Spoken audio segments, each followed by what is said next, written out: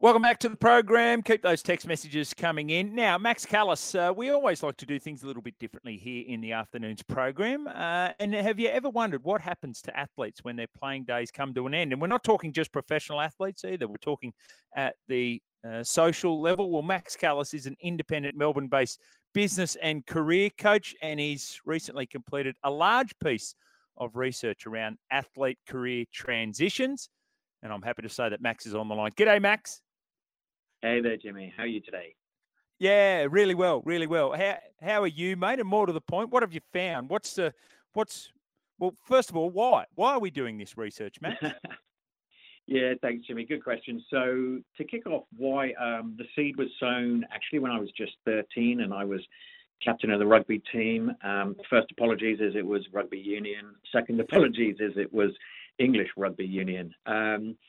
So I was convinced at 13, as I'm sure many of us are, childhood dream, I was going to play rugby forever and ever. That was my life set out there and then. Actually, the dream was over by 14 for me because I had knee troubles and everyone else grew about 10 stone heavier that summer.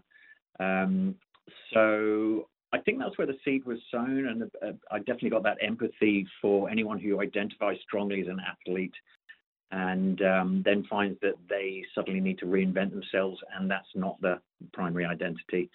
And fast forward later, after a decade of doing design strategy work, which is basically helping businesses and projects get from A to B, I just felt a bit flat and uninspired and unfulfilled in continuing with that, and basically reinvented myself as a career coach, doing all the training and qualifications there.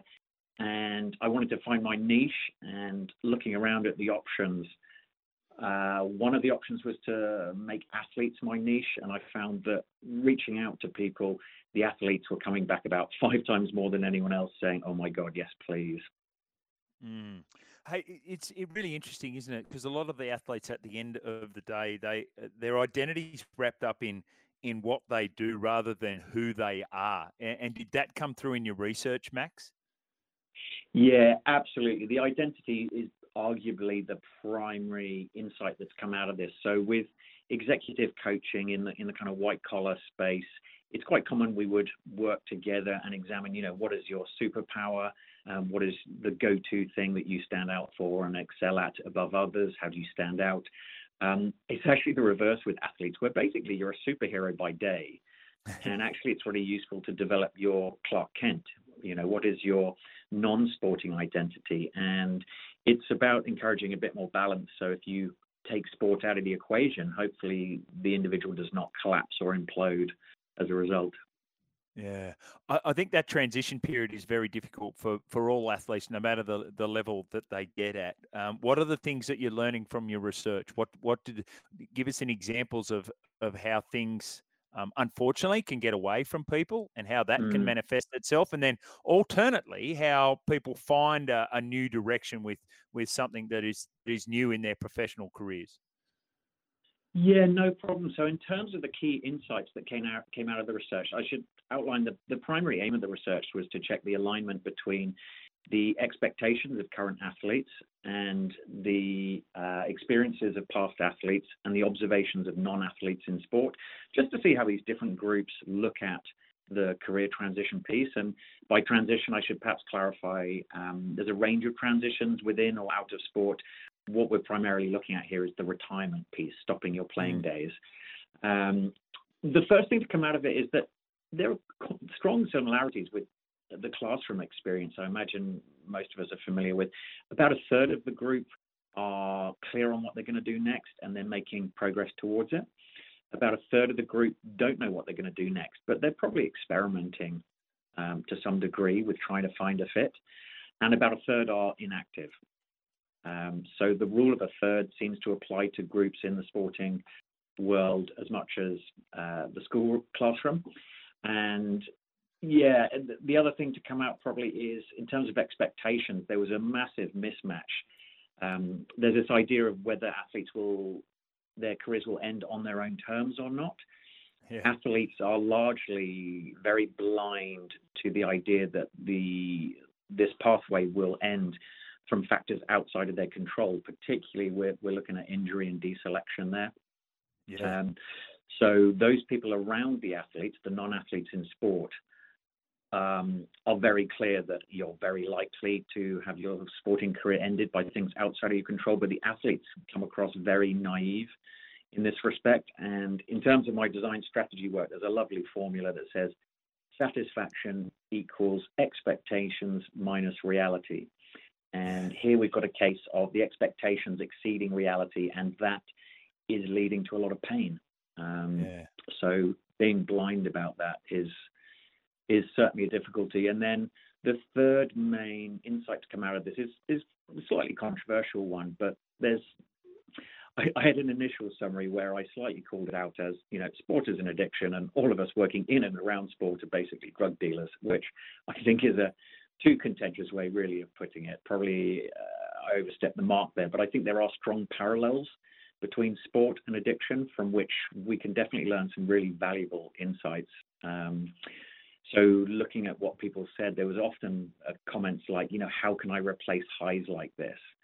And it also plays back into that rule of a thirds where perhaps I saw the addiction angle because I've been to rehab myself 16 years ago to give up drinking. So addiction and recovery is part of my journey. But I've noticed that those people who are inactive in terms of looking at alternative ways of living in the recovery space, it's because of two things. It's fear or pride. And fear is just, I don't dare think about my future. It frightens me. It brings up uncomfortable emotions. And the pride one is a kind of, I'm different, I'm special. And particularly this fallacy that, if I get to a certain level, I don't need to worry about anything else. So the expectations, the identity, the elements of, I think, obsession, I think we can relate to the idea that those of us into sport, we're obsessive about it. Addiction is when obsessions are a bit out of balance. So it's a fine line there, and we can choose to dive into the sort of controversy of whether sport is an addiction or not. Probably, I think that was the unhelpful thing that I've done actually. But I think there are parallels there, and it'd be a pity to lose the insights and the benefits of looking at career transitions, not just as getting a job, but thinking about that identity piece of how we, I had an addictive personality that I had to push to the background, and you never get rid of it. It's always lurking. But in the same way, the sporting identity that dominates for a lot of athletes, we need to learn to push that to the background. And yes, it's always going to be a part of you, but we want to bring forth, the human being in there. So any activities that can help to bring forth your alternative sides of your personality that are not that sporting identity is a really useful step to take. So we had Amy Sayer on yesterday. She's an attacking midfielder for the Matildas. She also has just finished her human biology degree at Stanford. She also did philosophy, and she's looking to do law school and a master's in bioethics, which blew everyone away. And so we describe her as she'll be an outlier, right? So we don't count on her. How do you activate those inactives that you talked about, Max? Yeah, it's a great question. So there are different needs from those different three groups, and the inactive ones are the hardest. But again, the parallels with addiction are that for those people with an addiction, no one else can get the recovery done for you, basically. So unless someone wants to show up for themselves, it's very difficult. I think in terms of, we take the two aspects I've highlighted. My approach is that it tends to be because of fear or pride. Fear is easier to work with because that's someone who listens to the question of what am I going to do next, but they just can't answer it. The ones who are feeling prideful about it, they don't even hear the question. They think they're above the question, and that's a bit harder. For those with fear, we can start to relate to that. But I find that within the sporting environment, it's pretty hard, particularly for team members, to acknowledge any aspect of weakness. So that's why I love to operate as an independent career coach. We, just as, perhaps you've probably been more open and candid with someone you randomly met at an airport one day than many of your friends or family. It's that kind of relationship where you can actually get a bit of time and space to be a more true version of yourself and just listen to what you really want. So I think providing some independent space to explore that is really important. And also just relating that we're all fearful, and trying to point out that we're all better at some things than others, and normalizing fears and acknowledging it. And often, the fear is the way. And rather than ignoring it, there's usually a really useful guideline or clue or message in what we're fearful about.